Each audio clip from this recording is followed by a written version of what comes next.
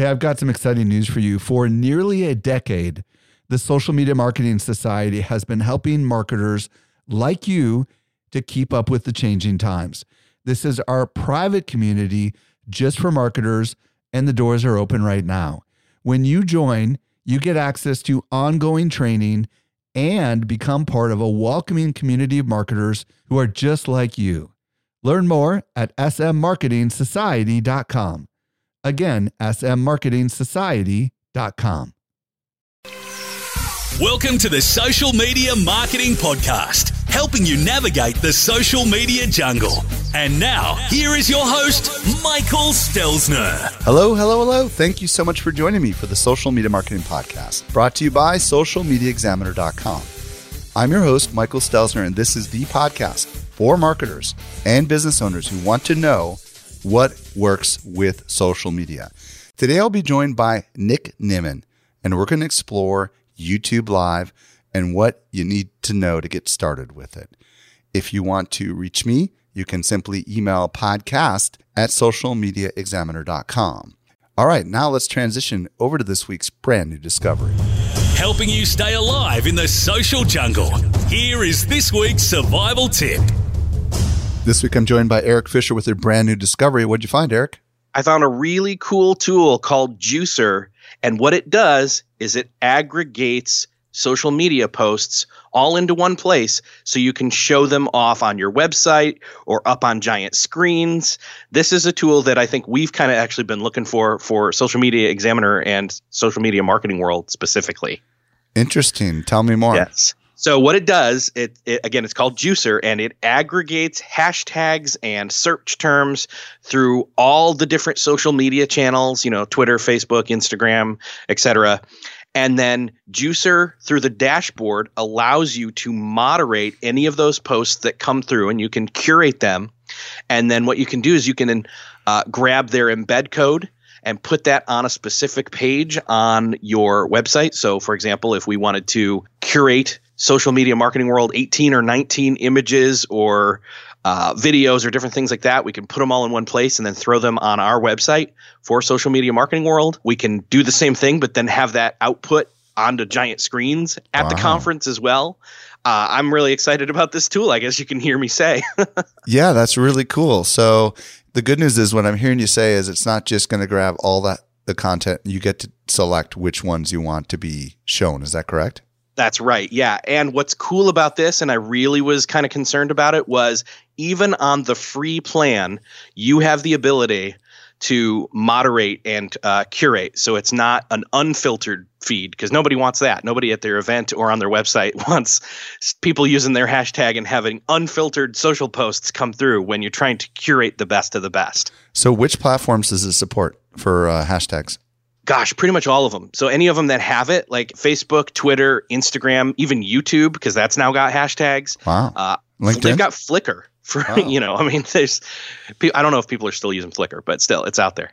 So yeah, this is great. You just add the social media accounts that you want to add to, and then again, you can copy and paste that embed code into your web page, or there's a WordPress plugin if you want to use it on a WordPress site, and then through their dashboard, you just moderate and change that feed as you want it to show up on your website or on your giant screens. How does it look? It's pretty impressive. I gotta say. So does it animate different ones on and off kind of thing? Not necessarily, but that's why you would maybe, if you're going to show them off, you'd want to, choose the right ones and have it be able to be rotated through. Is it like a big scroll kind of thing, or yes. Okay, yes. Got it.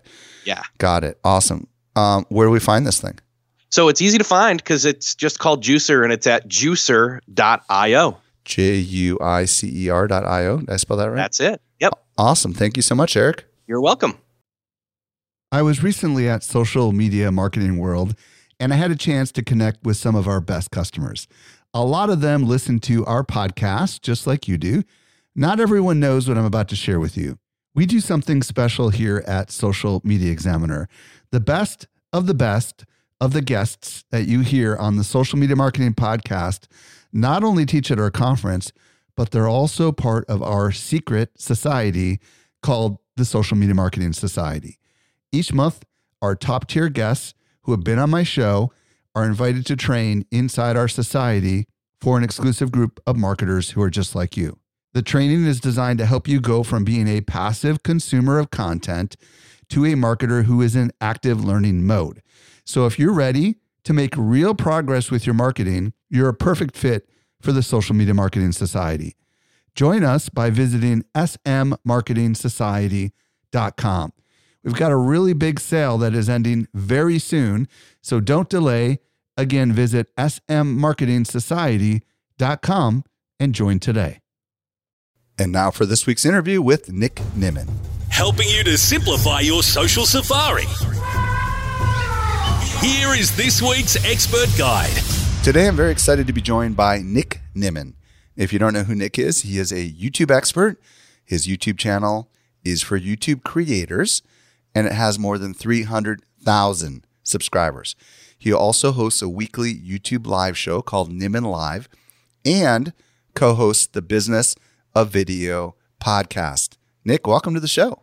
Thank you, Mike. I appreciate it. I'm excited to be here today. I'm excited to have you.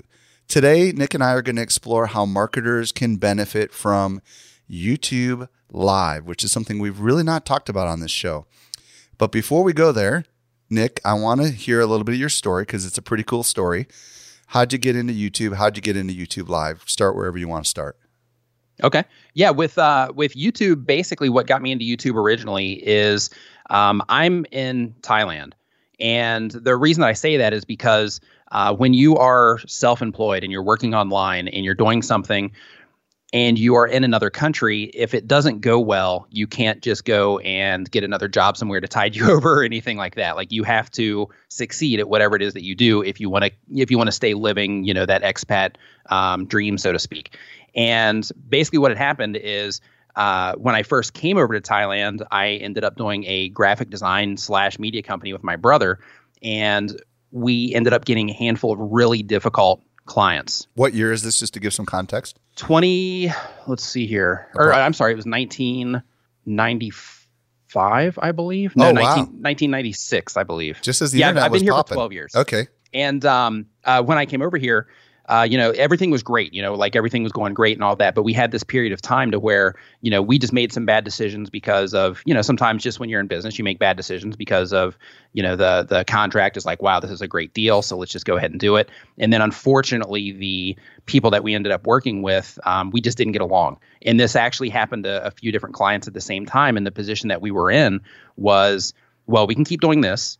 And not enjoy ourselves every day, or we can try to find some other things to do. And that was kind of our conversation. We said, okay, we don't want to do this anymore. What can we do? And neither of us had an answer. So we both set off to explore, different things that we could get into. And one of the things that I started exploring was YouTube, because I started looking into internet marketing and that kind of thing. And that kind of led me into YouTube. And I was watching YouTube channels like Gideon Showwick and James Wedmore, and they were talking about building an email list. And the importance of building an email list and how you can use YouTube to do it. So I said, you know what, I'll give this YouTube thing a shot. And I gave it a shot with the original intention of just trying to get emails. I had no idea I couldn't grasp at the time how much opportunity and how much potential and how powerful uploading video content to the internet was. I was just doing it for the sake of trying to find that solution to a problem that I was having at the time. So wait, and, Nick, let me pause you here for 1 second. So you've been in Thailand for about 12 years. So I think the math on that is 2006. And the design thing isn't working out. So you listen to Gideon and James, who have both been on this podcast, and you decide that you're going to create some videos with the goal of getting emails. And when approximately how many years ago would you say you started that YouTube channel, and then continue with the story? My very first upload was September of 2014. Okay. Wow. So not 4 years too long ago. Okay, cool. So it's 4 years ago. Keep going with the story. Yeah. And basically I started uploading videos to that channel, and right out of the gate, because I had that media experience, because we also shot some training videos and things like that for some of the clients that we had. And I had, a relatively good video camera, a relatively good microphone. So right out of the gate, the quality that I had was decent, and people started saying, hey, these are decent quality videos. I started getting really good feedback on it, which felt great.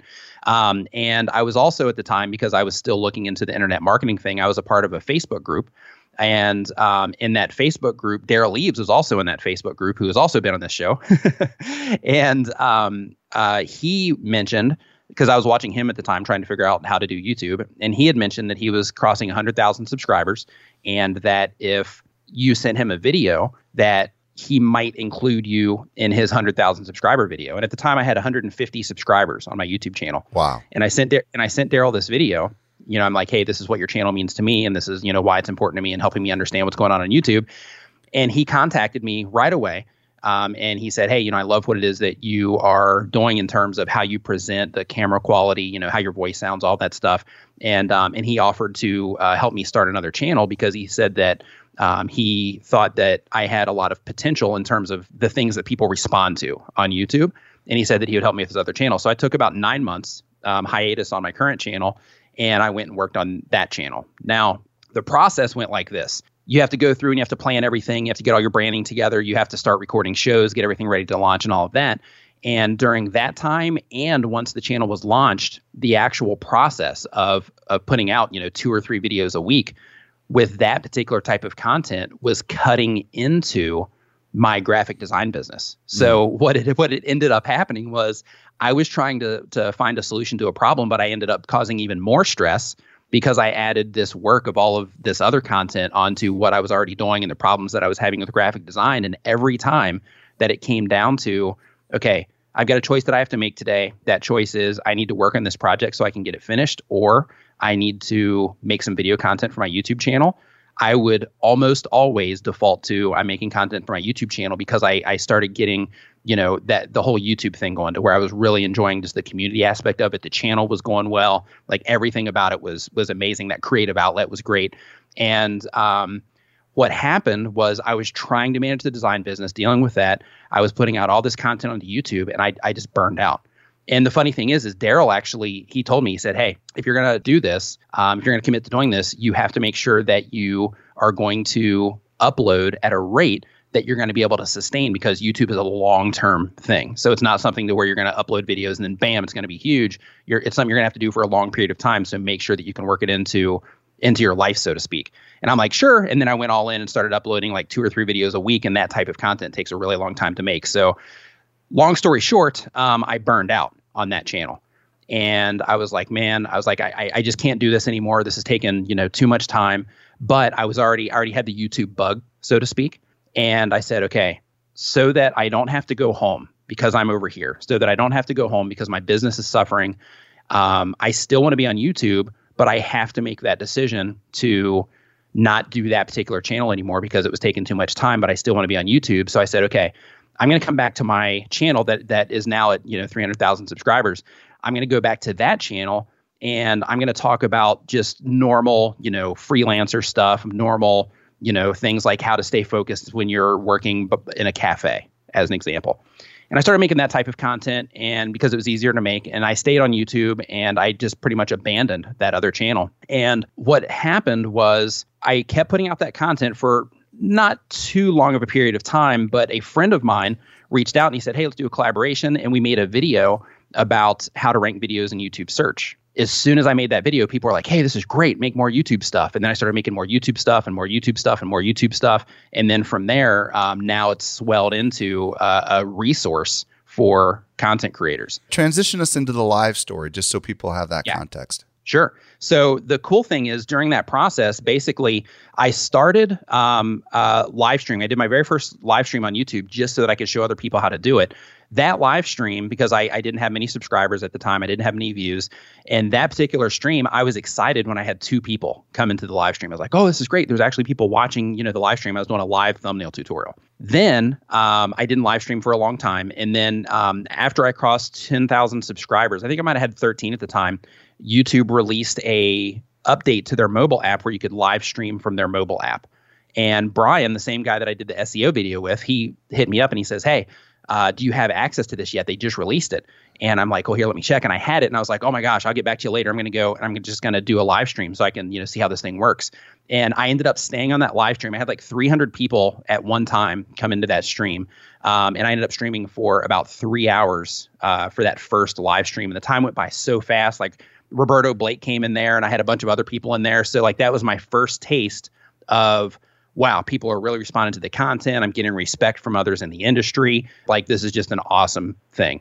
So from that point forward, I started live streaming almost every week. And then it progressed to where it was from my home. And then what ended up happening was I was getting into the live streaming thing so much. My brother, who still lives here in Thailand, he does the stream with me every Saturday. But he said, hey, we should do an entire channel on live streaming. And I'm like, yeah, it's great. We rented out a condo for $300. It was gutted in terms of no furniture. And he built a live streaming studio inside of this condo. And we went live on my channel just to test it, to make sure that everything worked before we launched that other channel. And the response was so good when we went live that we said, you know what, let's just keep going live on this channel because, this channel's already rolling. We've already got momentum. Let's just keep going live. And we gave it a name, call it Nimin Live. And now we stream every Saturday and people love it. How long have you been doing that show? About 2 years, a year and a half? No, it's last December is when we first started live streaming. So it's been right around a year right now. Wow. Okay. So we're going to get more into how you do your show because I think people are going to be shocked at what you do, but we're not going to get there just yet. So folks that are listening, just know that like that app that Nick was talking about, I was at VidCon when they launched that thing. I mean, that was only about 2 years ago, right? So it hasn't been around that long, the ability to actually go live from your phone, you know what I mean, with the YouTube app. That's what you're specifically referring to. So, yes. So technically you could argue YouTube was a little late to the game, right? Because Facebook and Periscope and stuff had already been out for a lot longer. But I'm excited to have you at least tell the listeners right now, the marketers that are listening, why should they consider YouTube Live when they have Facebook and they have Twitter? I think that with YouTube Live, the real value is when you put stuff on Facebook, it becomes difficult to find after a really short amount of time. And on YouTube, especially if you're using playlists to organize everything, on YouTube, you're basically creating an archive of things that have replay value that people can easily find. I still get views on live streams that I did this time last year. Right? Because they're easy to find. They're organized into playlists. These are all my live streams and people can listen to them at their leisure to learn whatever it is that they want. So just the fact that everything is organized in a way to where everything is easy to find, that replay value goes through the roof on YouTube. In terms of YouTube also, just like Facebook, in terms of converting people into leads, like when I was doing consulting, when I would end a live stream, I would have like 10 very hot leads like ready to go in my email box after a live stream, because basically I was on there sharing, my knowledge, sharing what it is that I knew about the platform and all of that.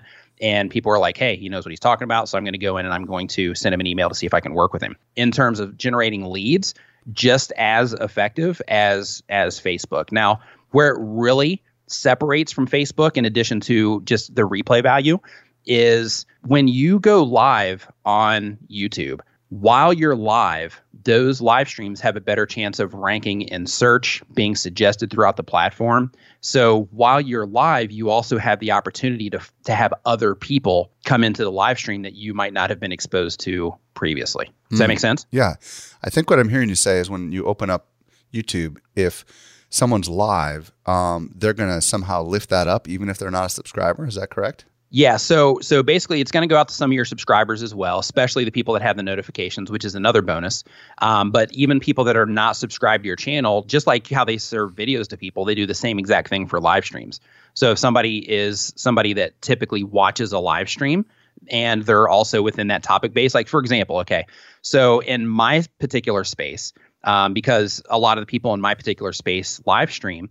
So what happens is, like, let's say that somebody is subscribed to, let's say, Tim Schmoyer's channel, right? And they go in and they watch a lot of his live streams. When I go live, then the likelihood of them getting served one of my live streams, even though they're not a subscriber, is extremely high because they're already proven to watch that type of content and to participate in live streams. Does that make sense? Yeah, because Google owns YouTube and their artificial intelligence algorithms and stuff are smart, right? And they know, they know that the people that watch Tim's shows who are interested in YouTube creation also might find your stuff interesting. That's what I'm hearing you say. Is that correct? Correct, 100%.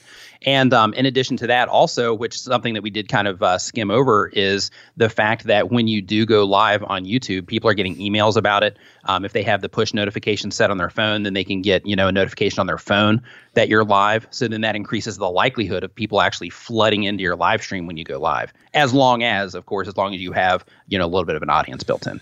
Yeah, and that's if they hit the bell for notifications, which you want to obviously train your audience to do, right? I think that's awesome because you don't get that on Facebook. Most people have all the email notifications turned off on Facebook, and Facebook never ever recommends another live video to you if you're not a fan.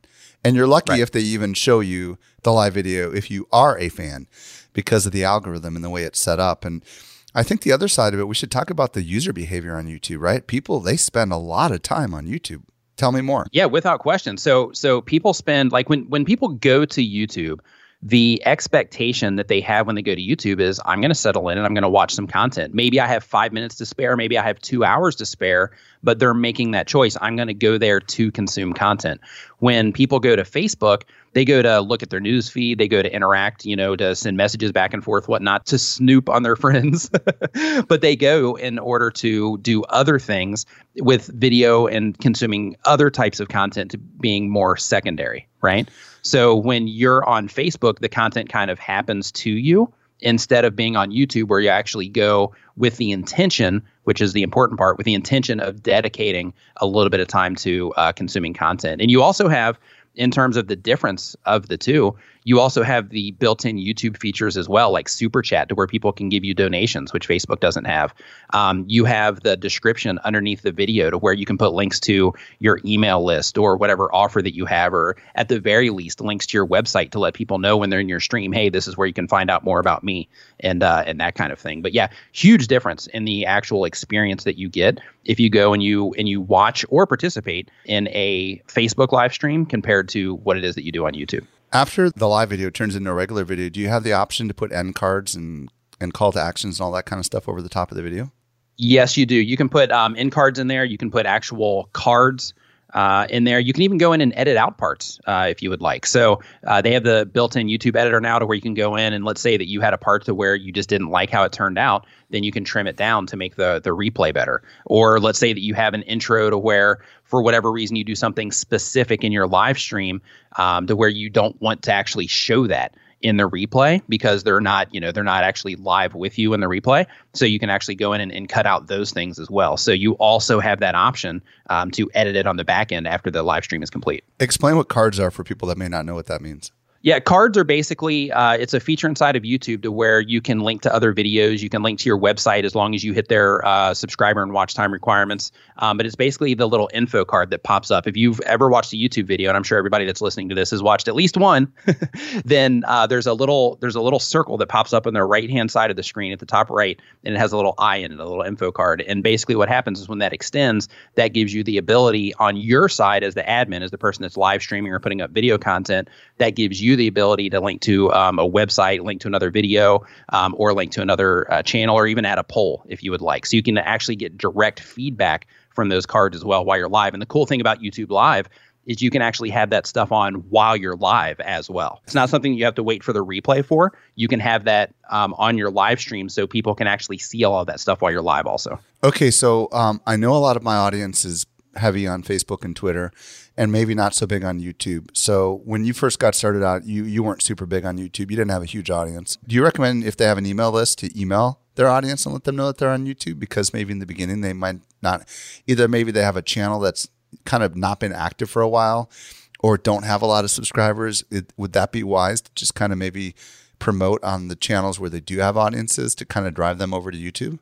Without question, if you have an email list, for example, letting them know that you have that other outlet, I think is extremely important because one, if you can get people coming from your email list, even when you publish a video, or let's say that you say, hey, I'm getting ready to go live, and you send out an email before you go live, then what you're doing there is you're starting sessions on YouTube. If you go that route, you're starting sessions to where basically you are initiating them coming from the email to your live stream. And when that happens, you're actually that point of entry to YouTube. And then you get credited for not only for the watch time of them being in your video, but also for the session for however long they stay on YouTube. If they watch your video and get distracted by something else, then you're still getting, I'll call it points, but you're still getting points for that, so to speak. And what do those points do for us?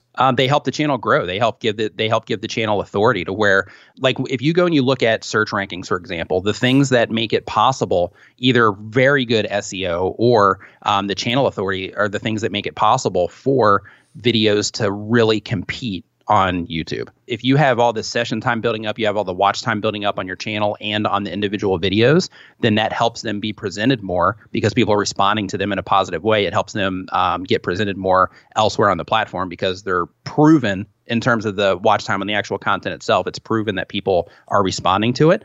And then if you start the session, then that just counts against the overall authority on the channel. Okay, so we're going to get to how you do your show because I think a lot of people will be fascinated when they hear what you do. But before we do, which is kind of a transition question, how long can you go live on YouTube? Because on Facebook, it's a max of 3 hours. I've personally, I've had a 7-hour live stream. I know people that have had 8-hour live streams. And Wow. as we have this conversation, there's people that run 24-hour, 7-day per week live streams to where, as we're having this conversation, they're showing the PewDiePie and T-Series competition that's going on right now.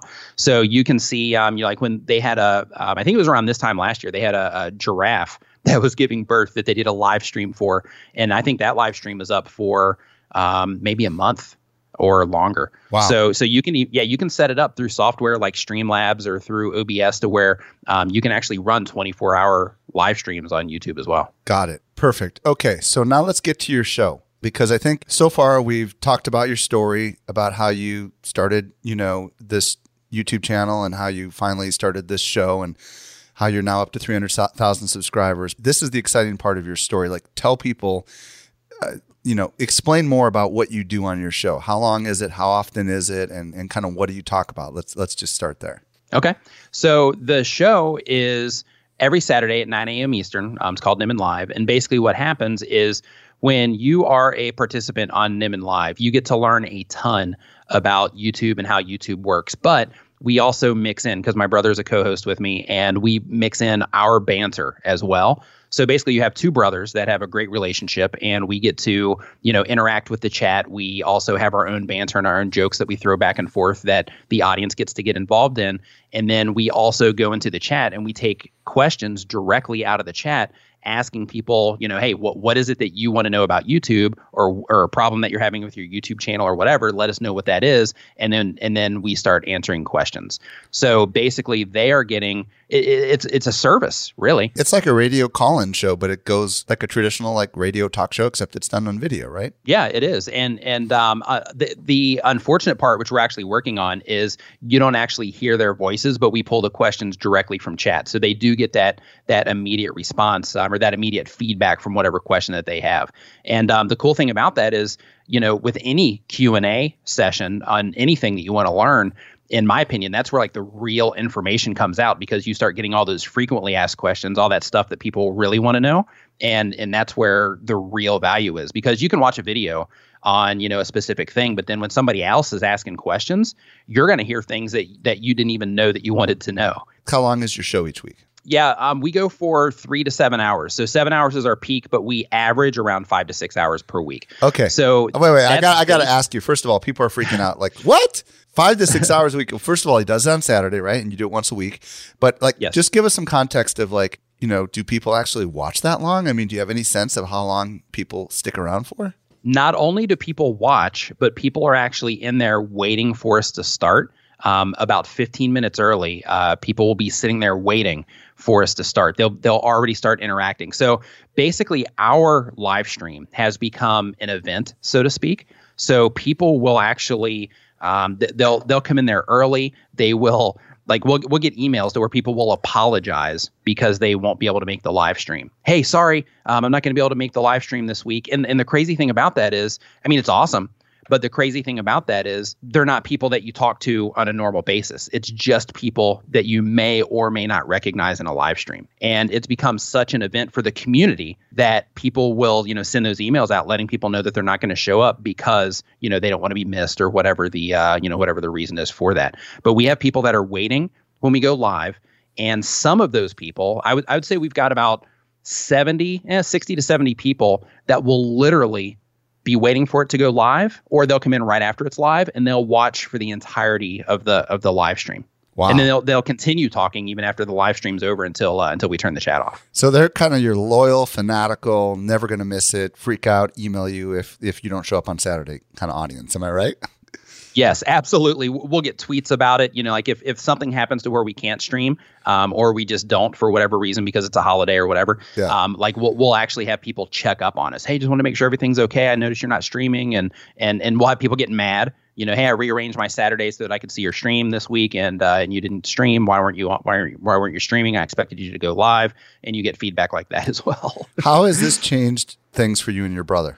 It's actually strengthened our relationship, as crazy as that sounds. And we think it's kind of crazy as well because, we have this awesome experience to where we get to, the way that I phrase it is we get to stand on this stage, right, in front of all of these people, and we get to have our own banter back and forth, and we get to have this experience of all of these people, interacting with us in something that we're doing, and we get to plan. Hey, what are we going to talk about? What things do you want to do? Hey, do you want to pull up this person's channel? To where we actually get to work on that together. And because we have so much fun when we're doing it, it's actually strengthened our relationship. And you don't really think cool. of it as work; you think of it as fun. No. But how has it helped you got your guys' business or channel? I mean, that's the other side of it as well, right? Absolutely. Yeah. Leaps and bounds. So me personally, because it's my channel, so it's my show, but we do it together. And he's live streaming on his own channel now as well. But for me personally, like it actually generates a lot of affiliate sales. I get signups for my personal website, Tuber Tools. Before I was getting a lot of leads for the consulting work, but primarily now it's mostly in affiliate sales that I generate during the live streams. And that comes from TubeBuddy. That comes from any of the links that are in the description. That comes from book sales because we have a couple of books sitting on the desk also. That comes from my membership site as well. But it's basically a great asset every single week. And in addition to the sales that it generates directly, we also have a sponsorship with TubeBuddy. So basically, we're getting paid for the stream before we even hit the go live button. And I would imagine it's also increased your credibility in the industry, right? It's probably led to more speaking opportunities and a lot of respect from your peers. Am I right? Without question, yeah. Because, that's one of those things that I was talking about earlier. When you go live on any platform, when you go live and you can sit there and field question after question after question for an hour, 3 hours, 7 hours, whatever the time limit happens to be, when you can sit there and just field question after question, it shows that, hey, this person, they know their stuff, or they know, enough to tell, other people, the things that they need to do or whatever. So it's really helped in terms of industry recognition, like everybody in the space. I'm friends with now, which is great. And that comes from people coming into the streams and being able to see, hey, this is the information that he's sharing, and they can verify that, hey, this is the information that he's sharing is also correct, which is great. And that is the thing that, that gives you that recognition. Now, there's going to be some people listening right now that might want to try a 90-minute show to begin with. You know what I mean? They're an hour-long show to begin with, or maybe 2 hours or whatever. So give us some tips and pointers on how to do these longer form shows, because obviously you've mastered it. So what you want to do is you want to have some type of structure. So ours is a little bit more freeform, but it's easier to do that way because we have two people. Now, if you're doing it yourself, because I've done these, these long streams myself also, if you're doing it yourself, it becomes a little bit more complicated depending on what you're using. So one of the things that we do, because we have multiple cameras and we have these different scenes and different things that come up. So for us, he does the camera switching, any of the graphics that come up on the screen, and then I do most of the talking. So the very first thing is, one, just get a general structure together in terms of how are you, and by structure, I mean workflow. How are you going to actually run the show? Are you going to have multiple cameras? Are you going to be using Streamlabs OBS? Are you going to be using vMix? Are you going to be using Wirecast? Like, what is it you're going to do, and how are you actually going to use that while you're sitting there talking to everybody? So vMix and Wirecast and those other things that you mentioned, those are software apps basically that allow you to switch. They're switcher apps, right? That allow you to switch between different cameras and allow you to bring up, I would imagine, comments from people in the audience. Is that correct? Yes, and they're called encoders is like the technical term, but at the end of the day, the nutshell version, it's basically just a piece of software that you put on your computer that allows you, it's kind of the bridge between your computer and the live platforms. Now, you can also just click, if you're in front of your computer and you have a webcam, you can also just do it directly inside of YouTube. But if you do that, you're not going to get all the graphics and all of that stuff. But the reason that I wanted to mention that was because if you do add elements like that to your show to where you are using one of these encoders, you're going to have to focus on whatever information you're delivering plus switching that encoder, right? In terms of changing cameras, if you do that, or adding graphics to the screen or whatever it happens to be. So the difficult part is when you are sitting there and you're trying to share some laser focused advice to answer a specific question that somebody has. And then you have to also think at the same time in your brain, okay, I'm answering this question, but then your brain is kind of trailing off thinking, okay, I need to change the scene because this static scene is getting a little bit boring. So then you have to basically manage all of that in real time while you're live streaming. So that's the advantage of a co-host, right? I mean, or some sort of a moderator, correct? Yes. Yeah, that makes it a lot easier. But with that said, though, don't let that discourage you from live streaming. Anybody that's listening to this right now, because that's stuff that you learn along the way. It's a developed skill, just like anything else. So start with, if you're considering doing that, start with just going live, just directly onto YouTube through the option that you have at the top of the screen when you actually go. And just like you would upload a video, you can go live there now as well. So start with through that. Your browser, is that correct? So if you're using like Chrome or something like that, you can just go directly live from your computer? Correct. And if you have more than one camera, is it smart enough to know how to switch, or is it just going to go live on the one camera that you select when you go live? Yeah, at this point in time, it's just going to go live on the one camera. So it'll be your main webcam is the one that it's going to pick. But of course, you can assign whichever camera that you want, but it's going to stay static on that one camera. You're not going to have any graphics or anything like that. But if you're just experimenting and you're just trying it out, then that's perfectly okay. We just do the multiple cameras and things like that because we just want to make it a little bit more of a dynamic show. I'm using a Logitech Brio 4K camera. Is something like that overkill, or is that appropriate for something like going live on YouTube? That's fine. Most of the time, I actually had before our conversation today, I did a live stream for TubeBuddy. And when I did their live stream, I just did it with my Logitech C922 webcam, which is actually a lower version than the Brio. Yeah. And it looks fantastic. Yeah, I have both of those cameras on two different computers, and they're awesome. That one he just mentioned is a 1080p, and the other one's a 4K camera. Can you do 4K live video on YouTube? If you are somewhere that has a good internet connection, yes. In my particular case, our internet isn't up to speed. We're actually looking into fiber because they just rolled out fiber locally. Wow. But currently we can only push up 1080p. But 4K is definitely on the way for us, and for people in the States or in the Western world, so to speak, or even in parts of Asia to where you have really good internet, then you can definitely stream up 4K. It'll take it. Yeah, and we should mention these cameras we're talking about, they just mount on top of your monitor, and they're like $150 to $300, something in that range, right? They're not super expensive. Yeah, the 922, I think you can get the C922 now for maybe $80 on Amazon. That's awesome. Okay, So what other tips would you recommend? So far we've talked about how it's really important to use the right person to help you kind of do some of this stuff if you're going to do something as sophisticated as what you're doing. How do you go for hours? I mean, you must have some sort of idea of what you're going to talk about. Yeah, so that's where having the community is really beneficial. Is if you have people in the chat to where you can field stuff from, then you always have those fallbacks. And what I mean by fallbacks is when you're sitting there and you're just talking, right? Just like in a podcast or just like in radio, you don't want to have a lot of dead air, so to speak. You don't want to have a lot of silent periods that make everything awkward and uncomfortable, because then people will lose interest and they'll leave.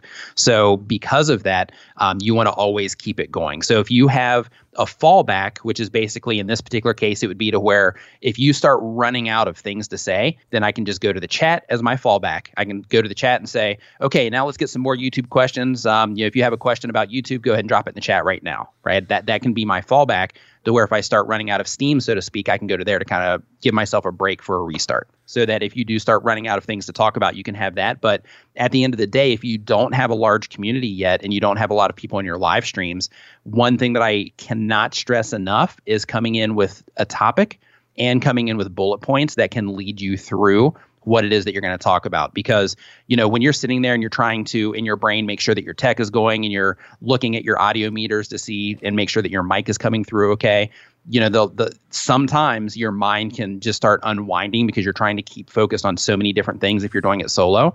So having some type of an outline and based on the topic that you chose is extremely important, because it basically gives you a roadmap of what it is that you need to talk about. Yeah, and I used to host, for those that are super fans know, I used to host the Social Media Marketing Talk Show, which is still going on for like 3+ years here. It's a weekly news show. I don't host it. Eric Fisher hosts it now, but it does kind of develop a different skill in your brain. The ability to read comments and talk at the same time, the ability to switch stuff. I mean, it does actually, once you get good at it, you're surprised at how much you can multitask. It's kind of shocking, actually. But one of the things that I've learned is not to have paragraphs, but to have bullets. I mean, what you just said is so important, because if you have paragraphs, then your brain just doesn't know where to zoom in on the paragraph. So if there is a paragraph, I often bold some of the key words, so my brain will extemporaneously just look at it and know what I'm supposed to say. But the key thing really is the audience interaction. This is my next question, which is how, give us some tips on how to interact with the audience, because I think that's what makes live exciting, not just you nonstop talking. Am I right? Sure. The very first thing is to actually recognize people. That's huge. Like recognizing the people that are in your live streams can really make a difference. And even though it might not seem like it, and depending on the type of personality that you have, you might watch a live stream, and if somebody says your name, it might not even matter. But for some people, it can make a world of difference. I actually had, I'll give you a really quick story here. I had about 6 months ago, maybe 7 months ago, I was in a live stream and I just called this person out. I answered their question, the specific question they had about YouTube. They ended up uploading a video onto YouTube, and they were talking about how I mentioned them in the live stream, and to them that was a big deal because in their normal life they're just kind of invisible. In their mind they're invisible to the rest of the people in the world. And by me recognizing them and calling out their name in the live stream, and then answering their question, they felt recognized for that very short period of time. And while they were making the video and they were talking about this, it was an emotional experience. And she actually started crying in the video because it made it was a big deal to her. So depending on who it is that's in your audience, just you recognizing them and answering that person's question and taking that time out to, just say a few names. Hey, hey, whatever your name is, welcome to the live stream. You did that for me, actually. You did that for me. The one time I watched you live, I don't know if you remember, but I came on and I think it was because, I don't know how I found it, but I came on and you just did a shout out to me. And I thought that was the coolest thing because I wasn't the only guy there. I left a comment. First of all, I think that's how you knew I was there. But I left a comment, and then you just said, "Hey, Mike Stelzner," and you mentioned that we met, at another conference and stuff like that. I thought that was really cool. That made me want to keep watching. Yeah, and when you do that, basically it helps the people feel involved also, because if somebody's watching, just like if somebody says your name, if you're walking through the mall and somebody says, "Hey, Mike," or if somebody says, "Hey, Mike," if you hear somebody say, "Hey, Mike," then it's going to stop you for a second, and your brain's going to say, "Hey, where's that coming from? Are they talking to me?" Right. So it's the same exact thing to where it kind of cues them in, and they're like, "Oh, wait a minute, they're talking to me right now. Oh my gosh, they're answering my question. This is fantastic," right? So it just pulls them into what it is that you're doing, which is really cool. What else can we do to get that audience engaged? This one's going to sound extremely basic, but for somebody that's never live streamed before, this can also be great for engagement. Is if you ask, "Hey, is anybody here new? Give me a hashtag new for anybody that's new in the chat." Or you just ask them questions in general. "Hey, anybody in the chat, give me a hashtag new." You get feedback. If you answer a question, then you ask the live chat. You say, "Hey, if everybody understood what I'm saying there, then just give me a hashtag understand so that I know that you understood what I'm saying." I like that a lot. And you just keep giving little, signals like that for interaction, so that if somebody's sitting back, say they're sitting back on their chair and they're watching the live stream, then that will encourage them to sit up in their chair, grab their keyboard, and and make that interaction of if they understood or not. So that can be really helpful. And the same exact thing goes to reminding people to share the content, and just asking them people where they're from. That's another fallback that I was mentioning before, to where you can just take a break from what it is that you're talking about. And hey, just out of curiosity, I'm curious to know where it is that you are all at in the world. So if you could really quick, just give me a hashtag and then give me your location. I'd just love to know where you're at. And then as they start coming in, "Oh, great, this is amazing. We have a bunch of people in here from London. Oh, hey, there's somebody from Alabama. Hey, here's somebody from Spain. This is great." And then you just have that little bit of interactive moment with everybody, to where instead of it focusing on one person's question, you're kind of pulling back a little bit and involving everybody that's in the stream. And that's another way that you can really keep people engaged. One of the things that I used to do when I was running my live shows, we would talk about breaking tips and breaking new things from the social platforms. So sometimes we hadn't received it yet. We've just seen screenshots from Instagram or something. So I would ask, hey, has anybody here seen it?